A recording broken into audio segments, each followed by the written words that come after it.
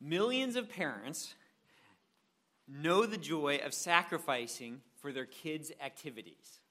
Right? The joy of sacrificing for their kids' activities. Many of you here even offer up your Saturdays to drive to and cheer at, whether it be basketball tournaments, soccer tournaments, chess tournaments. Maybe there's less cheering at those. Some parents sacrifice for their children so that they can buy an expensive instrument.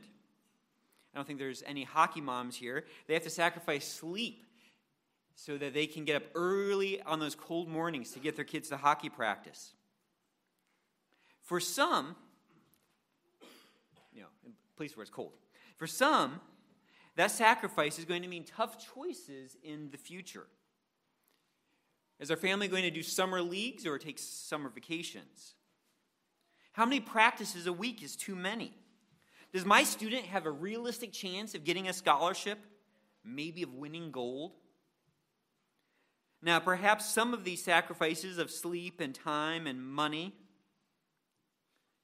are given begrudgingly, out of duty. But I imagine that the majority spend themselves out of joy, right? They love seeing their kids excel, of them achieving their goals, of disciplining themselves, of being all that they can be, being the best at something. But for some, I think there's probably an anticipated joy, a future joy, as they begin to dream with their children, maybe of winning Olympic gold, of having their child's name engraved on the Stanley Cup. You can see a hockey theme here. Of being a concert master in a major symphony. None of us are strangers at expending ourselves for joy. Some of us might travel far for the best pizza that they can find. Our current favorite is in Newport Beach. I mapped it, and it's 15 miles. That's maybe too far to go for pizza. Others of us will sacrifice for the joy of watching the end of a game, even if it's over too late, or finishing a novel. Now, what might be more unique than simply sacrificing for joy, maybe slightly more unique than that, is the joyfully being spent for the success of another. I think that we'd have to be pretty honest. It's pretty easy to spend ourselves for our own joy. Maybe a little bit less common to spend ourselves for the joy of another. Whether it's maybe our children's success in a classroom or a concert hall or on the field. The topic of being joyfully spent in the pursuit of another's success is one which Paul touches on in Philippians 2. You can go ahead, if you have your Bibles, go ahead and open them to Philippians 2. We'll be focusing on verses 16 to 18 this morning, where Paul both embodies and commands this connection between being spent and experiencing joy, between being spent and experiencing joy. And so this morning we'll see that Paul wanted the Philippians to understand that true joy is in being spent for one another. True joy is in being spent for one another. We're going to see three aspects this morning of being spent for one another so that you'll rejoice in being spent for your brothers and sisters in Christ. This is really about your joy this morning. In fact, Paul, as we'll see, is going to command us to joy, to rejoice. And that joy is going to come from our sacrificing ourselves in service to one another. So let's go ahead and read together from Philippians 2, verses 14 to 18. Have your Bibles open, I'll read it. Do all things without grumbling or disputing. And Paul gives some of the results that come from that. So that you will prove yourselves to be blameless and innocent, children of God above reproach in the midst of a crooked and perverse generation, among whom you appear as lights in the world, holding fast the word of life, so that in the day of Christ I will have reason to glory, because I did not run in vain, nor toil in vain. But even if I am being poured out as a drink offering upon the sacrifice and service of your faith, I rejoice and share my joy with you all. You too, I urge you, rejoice in the same way and share your joy with me. Let's pray together. Oh, Father, we thank you for preserving your word for us. And we know that when Paul wrote this letter to the Philippian church, he was inspired, that this word is word that is breathed out by you through your messengers, and you've preserved it for us, Lord.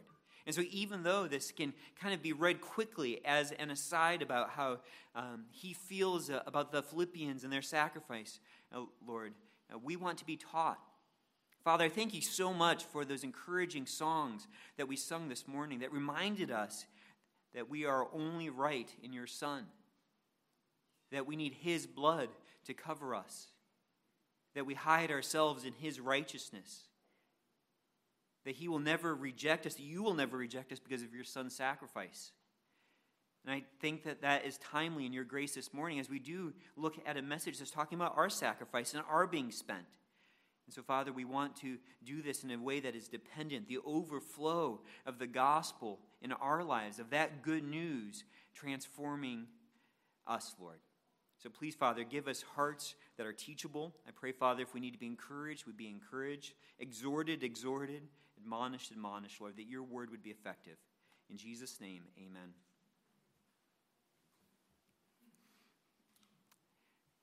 When a servant of the Philippian church named Epaphroditus, but I'm going to have this work on saying Epaphroditus before we get a couple weeks from now. I'm going to say it a lot. Named Epaphroditus, brought Paul money from the Philippian church to Paul, who was in prison. He also brought a report of how the Philippian church was doing. Now, if this is your first time with us, you might be surprised. Wow, Paul is God's messenger, and he's in prison. He's not in prison for something he's done that was wrong, but for proclaiming Christ.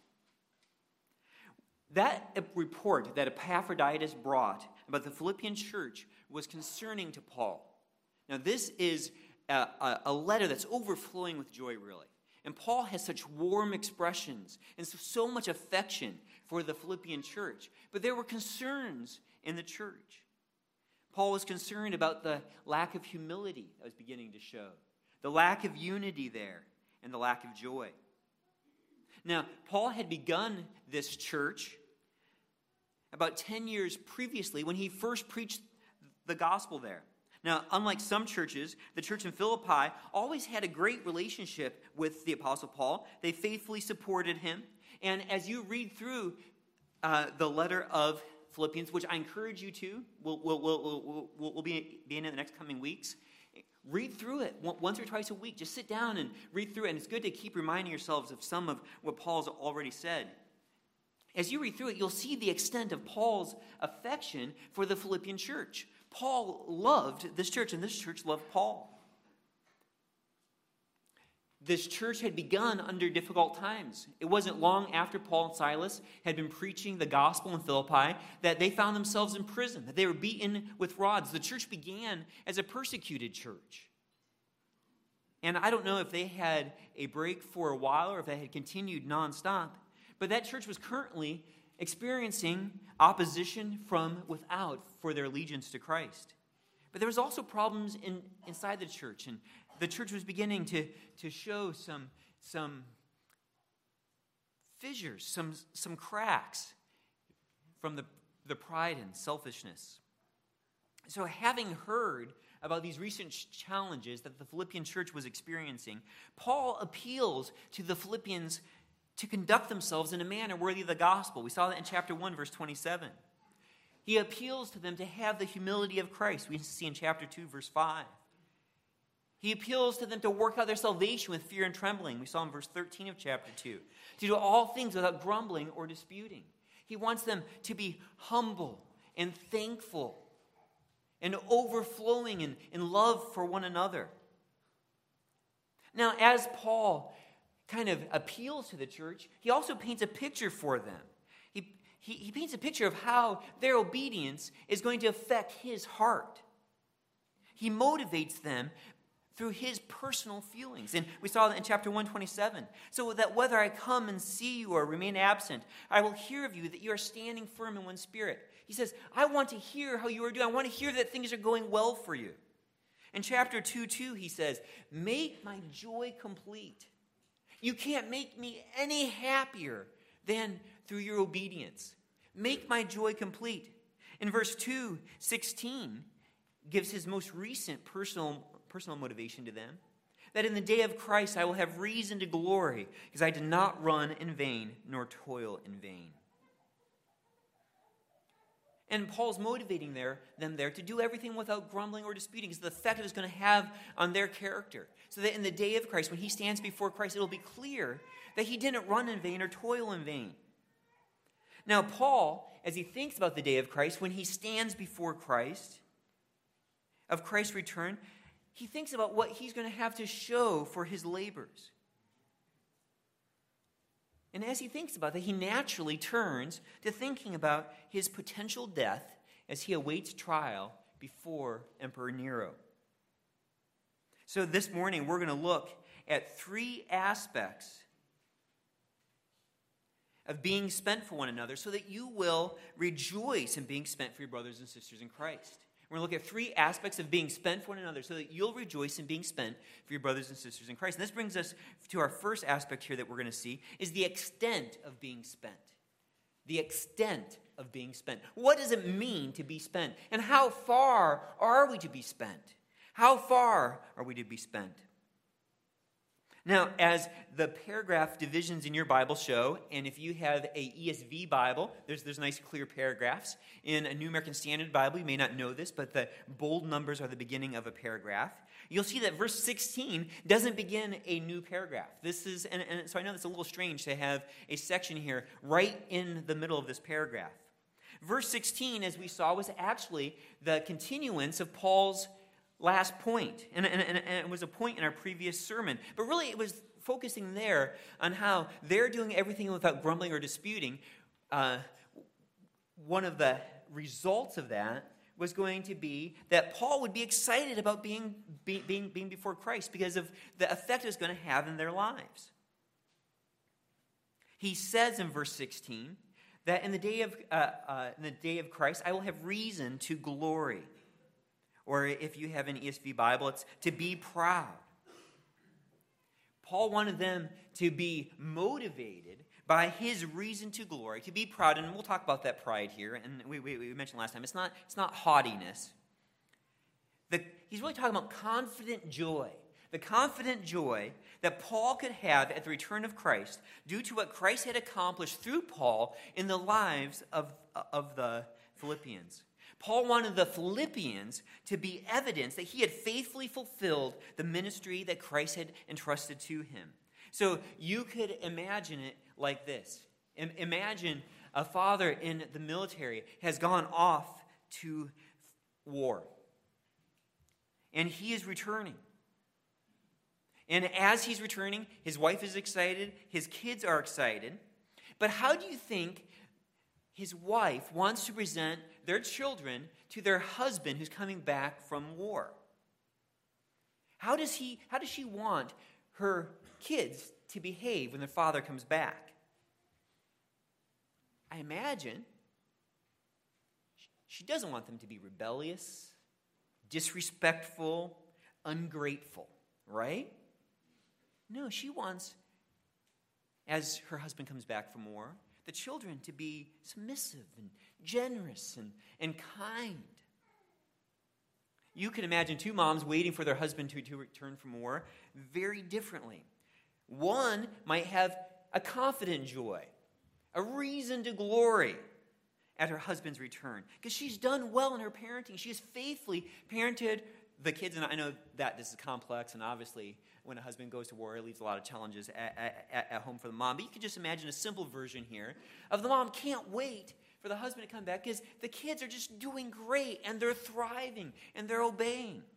How different for another mom who's just really wasted her parenting time. And her kids are a zoo. And when the husband comes back, like, what happened to these kids?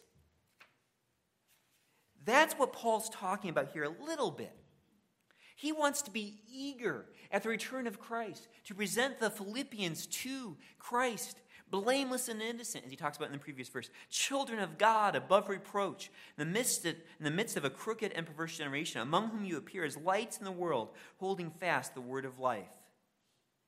Now, when Paul says that there is his reason to glory or to be proud in that, he's not trusting in their lives as the evidence of his salvation. It's not the basis of his salvation here. His only confidence, and we're going to see this in chapter 3, was the fact that Jesus Christ took the punishment of his sins. that Jesus died in his place. That was his only reason for confidence when it came before God. But there's this expectancy here. There's a sense of like, I want the Philippians to, in a sense, to show them off, to show off what Christ is accomplishing in their lives through my labors for them. It's not about boasting and like, wow, he's such a better apostle than Peter was. See what Peter has to show? It's not that kind of boasting, but a reason for confidence, a reason for joy. It's the joy of a child who's ready for their parents to inspect their clean room because of how hard they've worked. Right? They want their parents to be proud of them. So as Paul looks towards the day of Christ, the day when Christ rewards our obedience, Paul motivates the Philippians, we talked about this last time, by reminding them of how he had spent himself for them. He describes his ministry for them as running and toiling. He reminds them, I've worked so hard for you. I want to present you to Christ as mature and as beautiful and as changed. I've ran for you. I've toiled for you. This running, it's not jogging. It's striving for the finish line. It's chest out sprinting. It's the kind of run, and you see this when you watch the Olympics, that leaves the runner flat out on the track, panting for breath. That's the kind of running, the kind of effort that Paul had put into his ministry for the Philippians. It was toil. It was sweat-inducing. It was back-breaking labor. Some of you have had to do some of that sweat-inducing, back-breaking physical labor, right? Where you're like, there's no way I can do this again. And you get up and you do it again. And you move that wheelbarrow of dirt or rocks. And then you're like, okay, I'm done. And you go and do it again. And the whole time you're just like, I can't keep doing this. But you keep doing it because it's your job. That's the kind of effort that Paul is talking about. And he's concerned that would be done for nothing. And that's really what we saw the danger was of not doing everything without grumbling or disputing. That all of that effort could have been for nothing if they don't grow. Now, if Paul ran like that and toiled like that, and the Philippians had failed to become blameless and innocent children of God above reproach, he's not talking about their conversion, but about their character. It'd be like that runner ripping through that finish line in first place, only to find that he had accidentally stepped outside of his line and been disqualified. Like, what did I do this for? I'm laying on the ground panting, and I don't even win. I was the first one through, but I was disqualified. Or like, and I heard about this on the news this past week with the mudslides that have occurred after the Thomas Fire.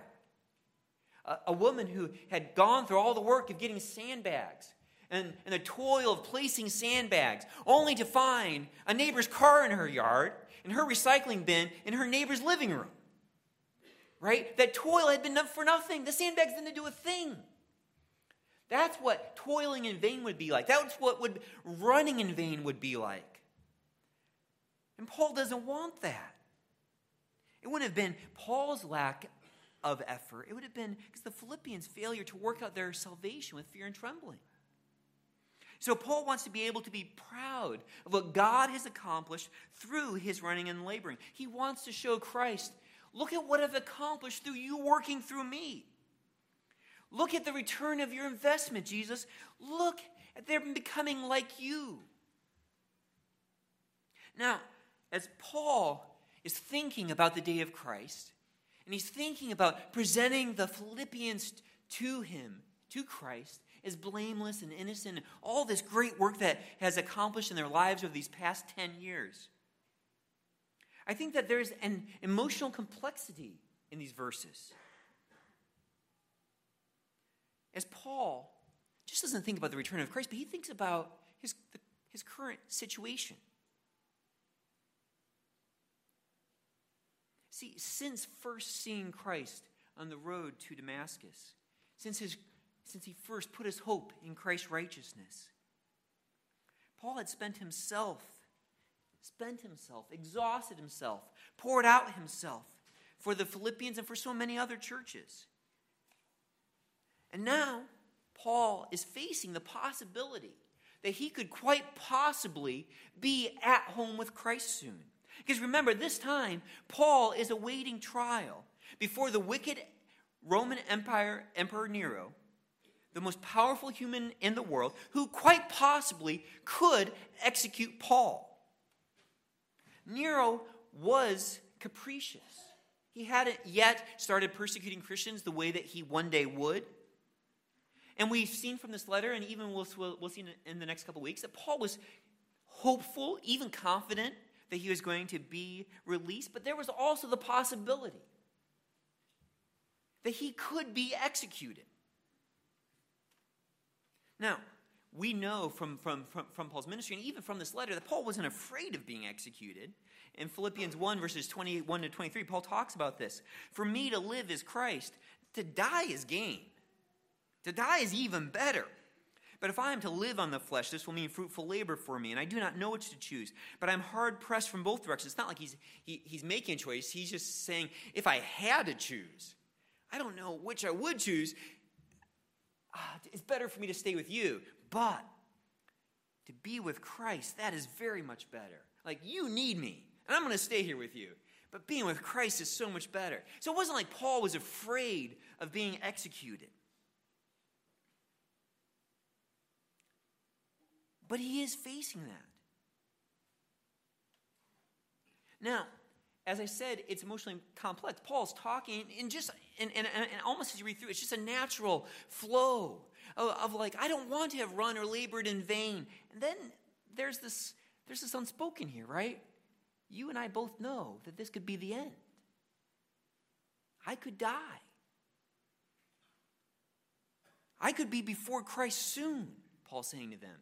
And so then he says, but even if, it's not possible, it's not likely, but it's possible. But even if I am being poured out as a drink offering upon the sacrifice and service of your faith, I rejoice and share my joy with you all.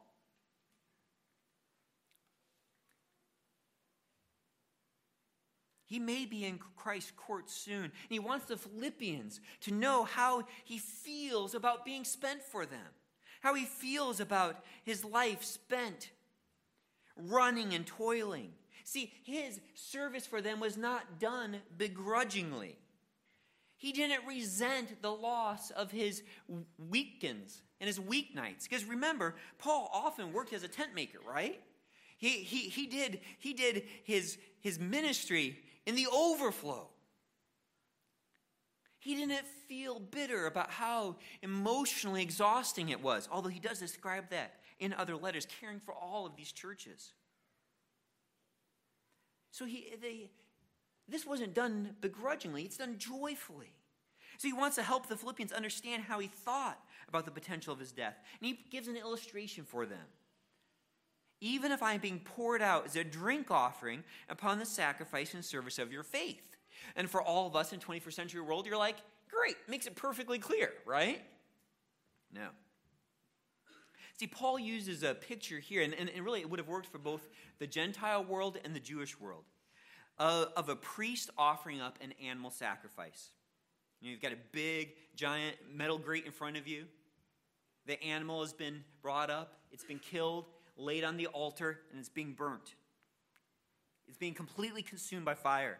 And over that offering, or maybe alongside, the priest pours out an additional offering of wine or oil. You can imagine, immediately flames flare up, and the recently poured out liquid is gone. Just sizzles away. See, the drink offering, and that's what Paul's talking about, being poured out as a drink offering upon the sacrifice and service of your faith. The drink offering was an offering that came alongside the main offering. It was a complement to the main offering. Without the burnt offering, there would be no drink offering. You just didn't come up and just pour some oil onto the big metal altar. Okay? It was a complement to the main offering. See, Paul is content to be poured out as a drink offering. an offering which immediately sizzles into smoke as soon as it hits the grate, as long as it's a complement to their sacrifice.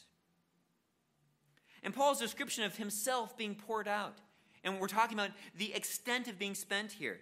He's held nothing back. He has run and he's toiled, and now he's ready to be completely spent, even to death, if it can complement and complete their sacrifice.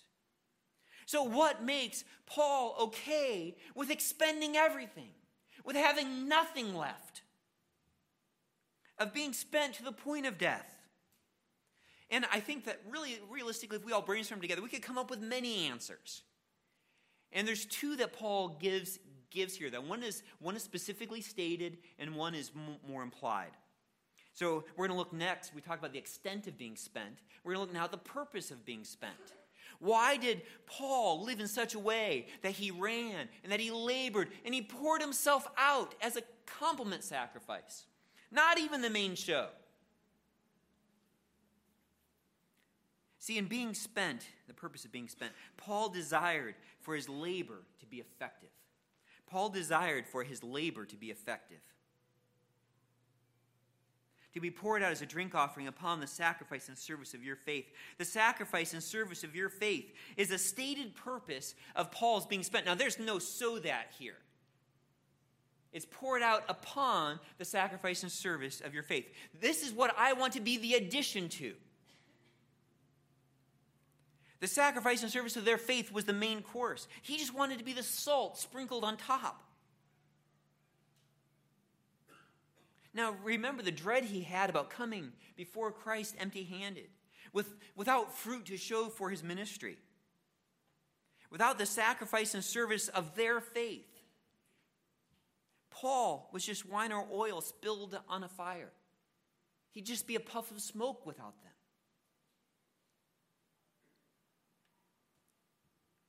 Now, some have argued that when Paul says the sacrifice and service of your faith, that Paul is specifically referring to the Philippians sending help to Paul while he was in prison. They had sent him money, and Epaphroditus had brought that money to him. They had also, I think, and we'll see this, had intended for Epaphroditus to stay and to help Paul,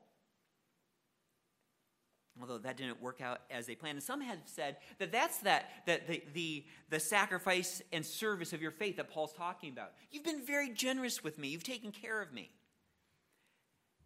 And it's possible.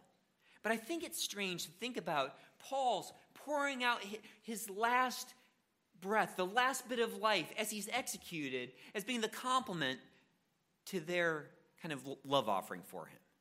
Right? It seems bigger than just their taking care of him.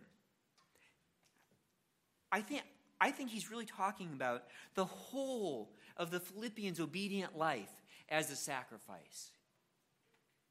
It's their whole transformed living. It's their character matching up with what Paul is describing here in chapter 2. See, a sacrifice, Paul is thinking about their lives being a sacrifice. A sacrifice was something that was costly. It was a big deal for most people to bring an animal to be sacrificed. It was something that was completely and willingly offered to God. Something that would be completely consumed by fire.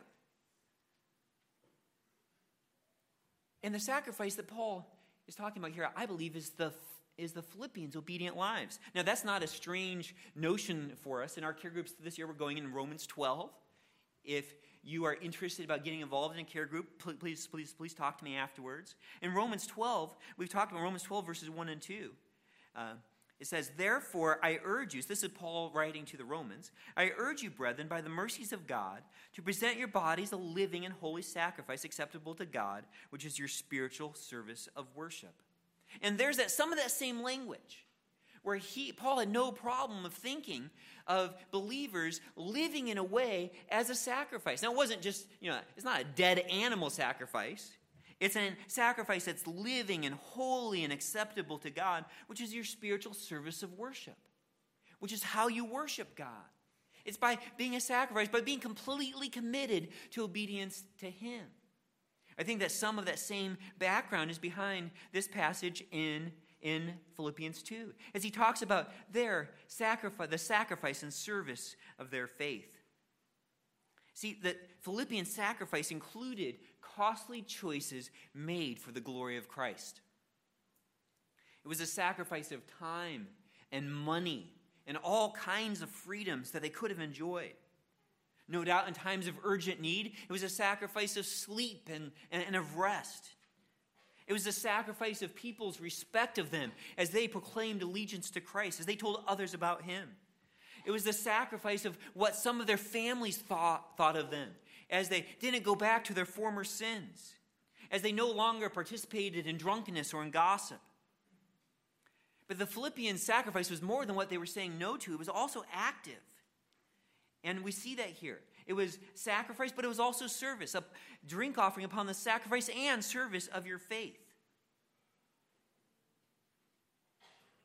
The terms here in the Greek, sacrifice and service, are taken together as one phrase, the sacrifice and service of your faith. It's controlled by one article. It's almost like you could say their sacrificial service. The word service could be used in the Greek world of what a public servant did. So someone who served in government. But it could also be used of priests, whether in the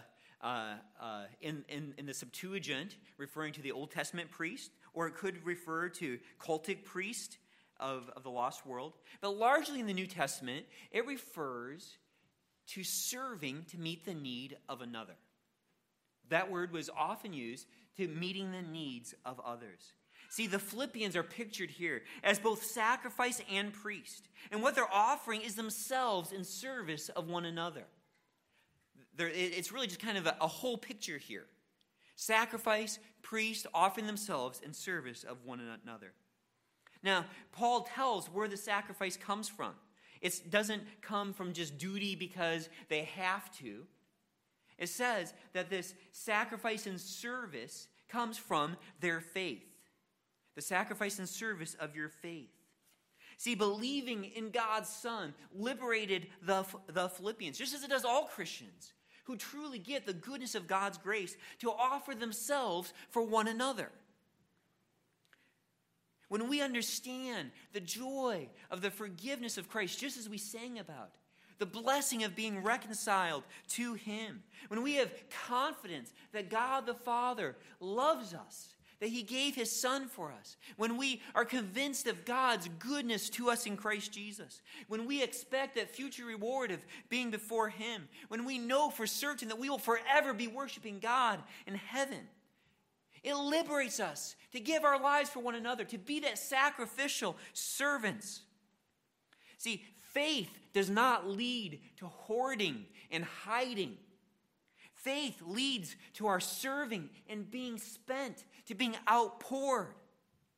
Knowing the love of Christ liberates us to be outpoured for his pleasure, to be offered up. Now, I believe that Paul has a gentle reminder for the Philippians in this verse here. See, Paul had been the recipient again and again of their sacrificial service. The Philippians' faith in the Lord Jesus had overflowed to Paul personally, and he had been blessed by it. But the church was struggling. And could the same be said about their relationships with one another inside the church?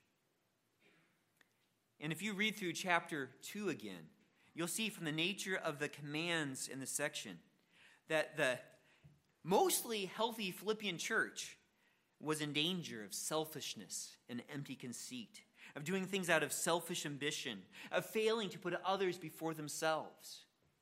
What they had really excelled at, there's evidence in chapter 2 that they're starting to shrink back, and it's leading to pride and disunity.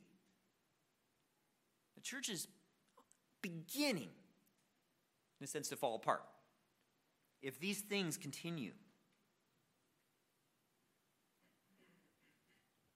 So he challenges them that after years of faith-fueled service, that they don't now, after all of that, after the previous 10 years, don't reach back onto the altar and pull back the sacrifice that you've given. It's not yours anymore. It belongs to him, right? You've given yourselves totally to him. So keep trusting him.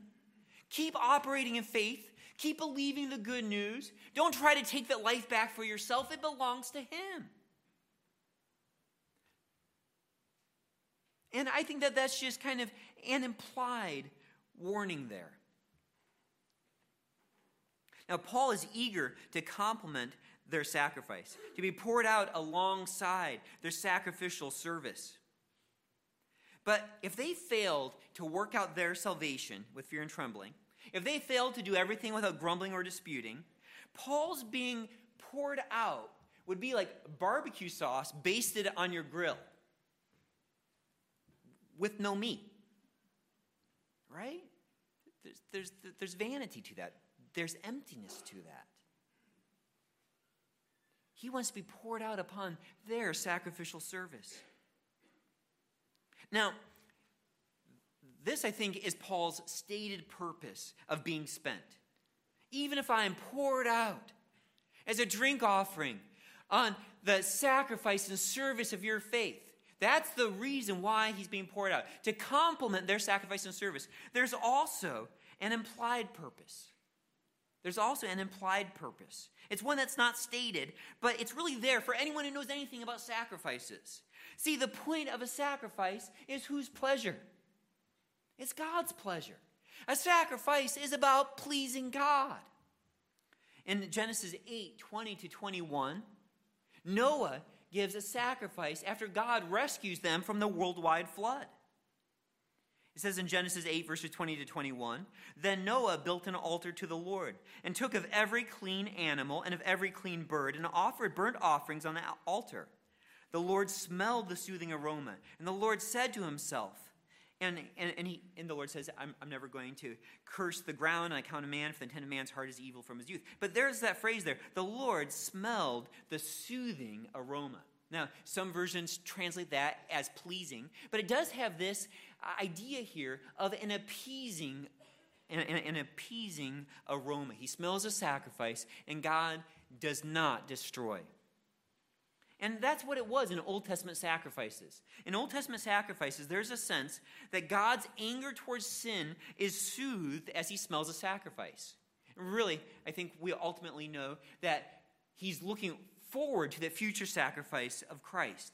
But God averts punishment, and he's pleased with his worshipers. He enjoys reconciliation with them. His anger is soothed. But now that Christ has offered himself for our sins, and Ephesians 5 talks about how Christ gave himself up for us, an offering and a sacrifice to God as a fragrant aroma, God is pleased. God is satisfied. God does not need to be appeased. He doesn't need to be soothed. His punishment was exhausted on his son. So now, our sacrifice is not about soothing God. It's just about pleasing him. Our sacrifice is only about pleasing him. Our love for him and his pleasure with us.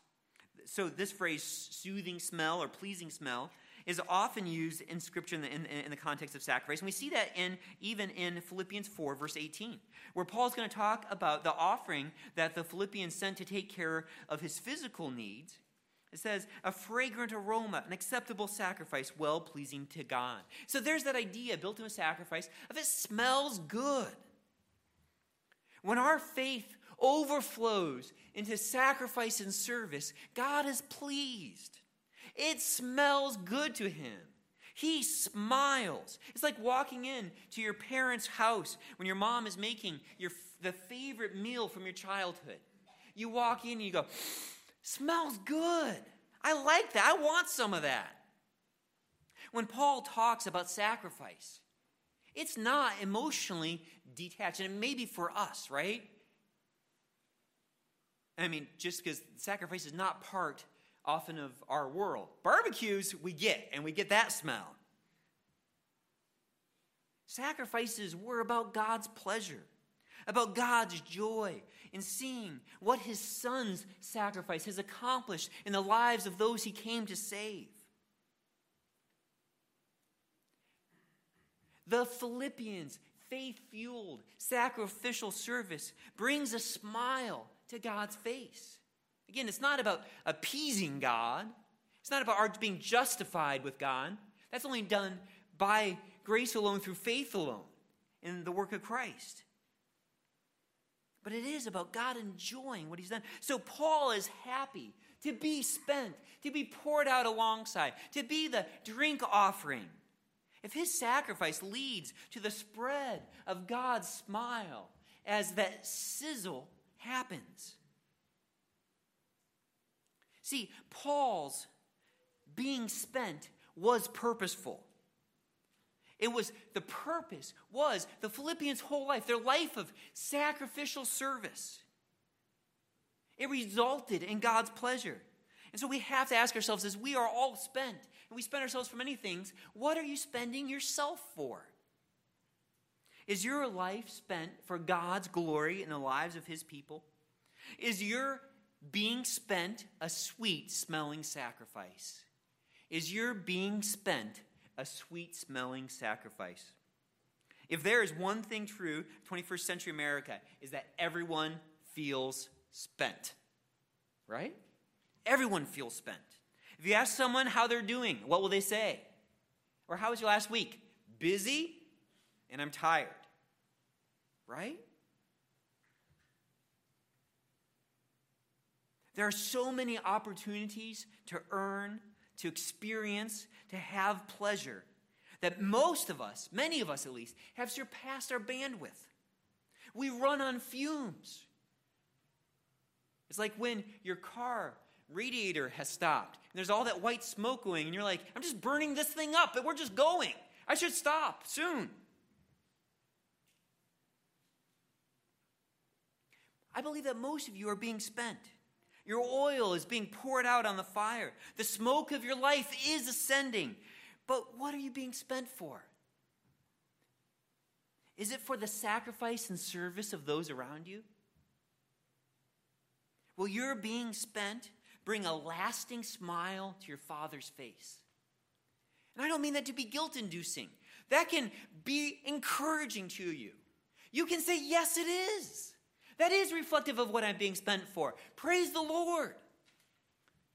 It can be encouraging. It can also be exhorting. You can be like, yeah, I need to look at what I'm being spent for. It also could be admonishing. No, I'm wasting my life. I'm just pouring water on the fire. I'm trying to put out the flames with my sin.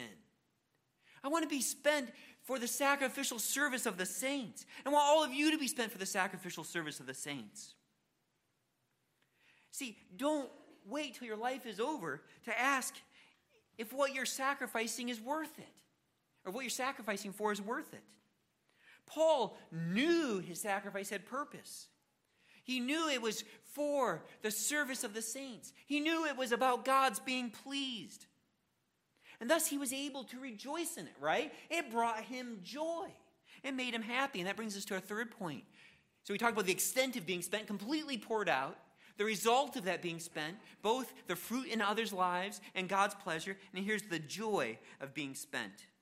The joy of being spent. See, Paul's response to being poured out, to have held back nothing, to being the complement to other sacrifice, is joy. I rejoice and share my joy with you all. And I'll read the verse again. But even if, I don't think it's going to happen, even if I am being poured out as a drink offering upon the sacrifice and service of your faith, I rejoice and share my joy with you all.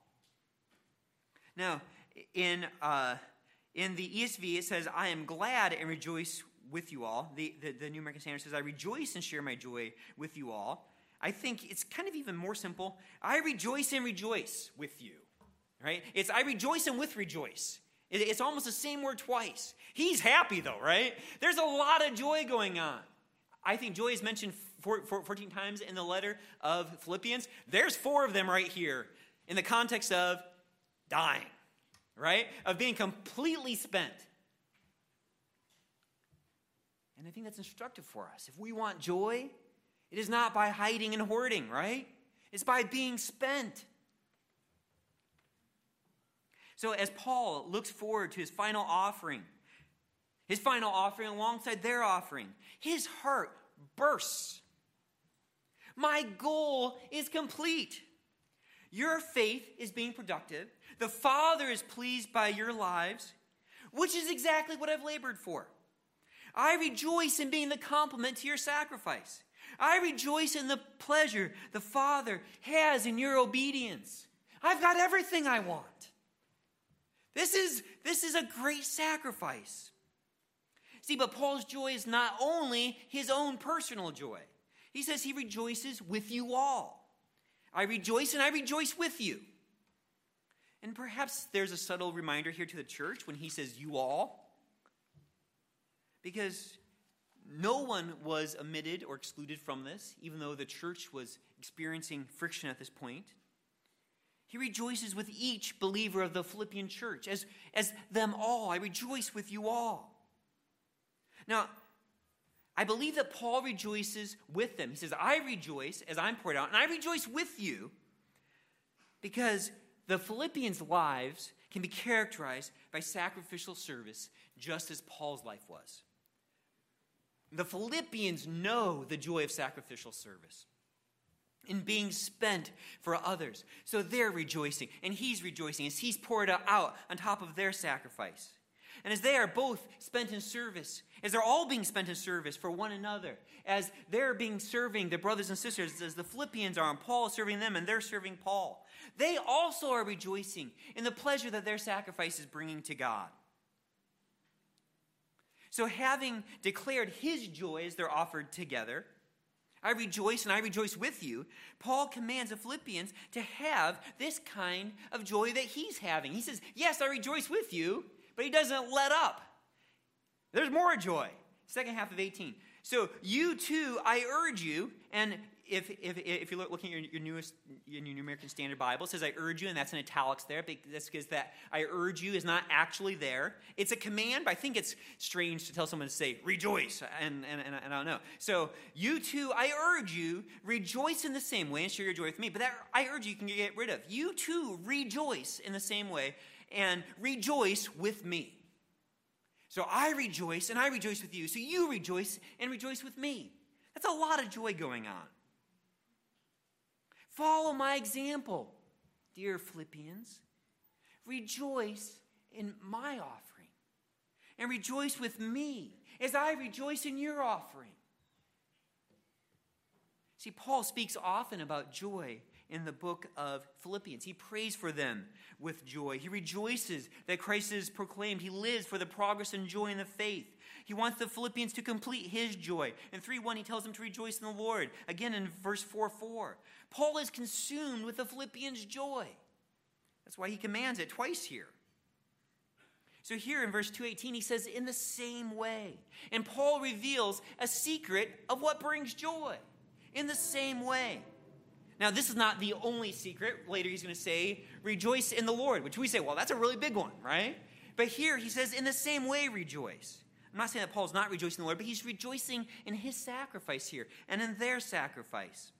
See, the path to joy will include sacrifice and service and being poured out on the sacrifice of the saints for the pleasure of the Father. That is where joy is to be found, to be consumed with the Father's smile as all of us are consumed together in serving one another. Being spent, being poured out is going to look very different for each of you, right? It's going to look different for different people. Paul was different from Timothy, who was different from Silas. He was different from Epaphroditus. Lydia was different from the Philippian jailer. And Euodia was apparently different from Syntyche, and we'll see that they had some conflict going on. People are different from one another. The gifts God has given you will differ. In Romans 12, we saw that. Some are serving, and some are teaching, and some are exhorting, and some are leading, and some are showing mercy. The gifts that we have are differ. 1 Peter 4:10 through 11. The Apostle Peter says, as each one has received a special gift, employ it in serving one another as good stewards of the manifold grace of God. God's grace is multicolored. It's manifold. So whatever you've got, whatever yours looks like, use it. If it's speaking, whoever speaks is to do so as one who's speaking the utterances of God. Whoever serves is to do so as one who is serving by the strength which God supplies, so that in all things God may be glorified through Jesus Christ, to whom belongs the glory and dominion forever and ever. Amen. See, Peter gets excited there too, right? In 1 Peter 4, 10 through 11, he bursts into joy in worship. Use the gifts that God has given you. You're all different. You'll all have a different slice of this gift pie. I like gift pies. The opportunities that God has given you are going to differ. Some of you have more flexibility in your schedules. For some of you, it's going to be limited to weekends and nights. Many of you work long, exhausting hours so that a few of us can be freed up. You work so that I can work. One of the things that I love about Cornerstone Bible Church is that almost all of you are poured out in care groups. You meet one another's needs. You pray for one another. You bear one another's burdens. You exhaust yourselves for one another. The resources you have may differ. Some of you have the time and bandwidth in the stage of life to serve in children's ministry, or to serve in Roots, or to serve in publishing, or to serve in Snacks. But the purpose of all of this is everyone's sacrificial service, the sacrifice and service of our faith overflowing in devotion and the welfare of one another. Some of you have money to give. Some of you can bring a meal. Some of you have a home to invite people into. Some of you have time to meet with a brother or sister for prayer and accountability. All of us have time to pray. All of us have time to send an encouraging text, to send a note. But the goal is the same. It's to be poured out on the sacrificial service of your brothers and sisters, so that God smells and says, that's good, right? And that's what we want. It's about God's pleasure, as we exhaust ourselves for the benefit of one another. And that's where the joy is. The joy of being spent. And that's why after he talks about being poured out and sizzling away, he can say, I'm happy, and I'm happy with you. You be happy, and you be happy with me. Because this is where life is. Rejoice in being spent. Rejoice that God is pleased by what Christ is accomplishing through you, through one another, through us. Rejoice that I'm being poured out for you, and I rejoice that you being poured out for me, that we're being poured out for one another. This is beautiful, right? If you don't know Jesus Christ, this is what it means to be saved. How contrary to this consuming world, right? Where it's all about me, me, me. This is so different. This is what the gospel accomplishes in those he saves. This is good news. I read this past week how Calvin Johnson, the Detroit Lions' great wide receiver, he used to be, he's still great, but anyway, had no interest in being an assistant coach. He had no interest. He says, coaching just takes up too much time. I got to the building pretty early when I was playing, and coaches were already there, and they leave after the players. Many people exhaust themselves so that the 53 players on an NFL roster can even win one game, right? Much less a Super Bowl. I did some math and some searching. The Seahawks, I don't know why I keep bringing them up, have 25 coaches, which is crazy, right? 25 coaches, 4 doctors, and 183 people in management. So counting the 53 players, that's 212 full-time employees.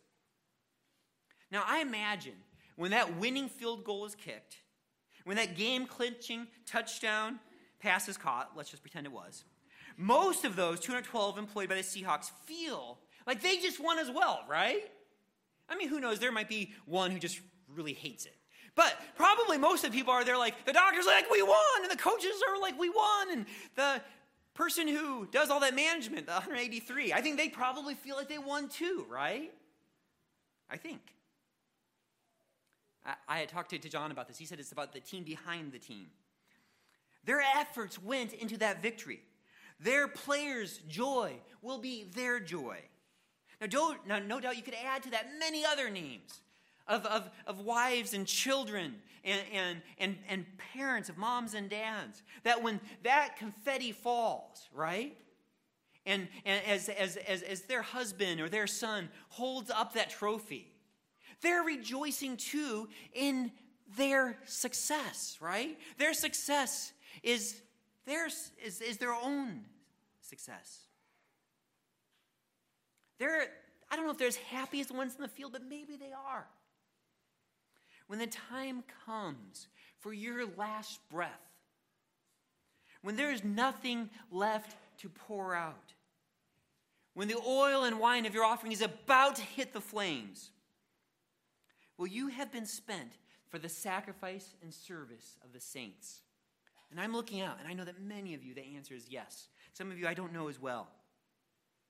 Will you be rejoicing over the part you played in your brothers and sisters becoming a sweet-smelling sacrifice?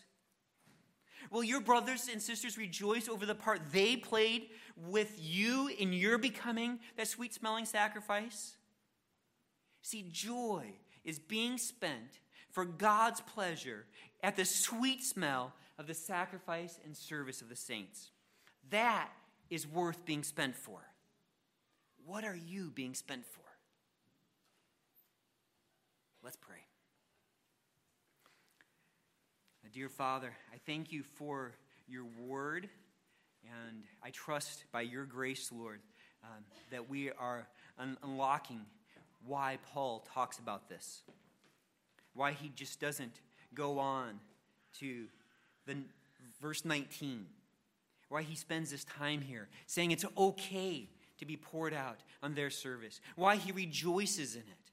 And Father, I pray, Lord, that those of us who are being poured out, that this would be so encouraging, that they would rejoice in their sacrificial service, Lord, that they would have that same joy of being poured out along the offerings of others. And Lord, I pray, Father, for that, for everyone here. I think about those who serve in many ministries, Lord. I think about those who are serving in children's ministry even now, Lord. I think about our care group leaders, Lord, as they are being poured out upon the sacrifice and service of the saints, Lord. May their hearts rejoice at the fruit that's being accomplished in others' lives.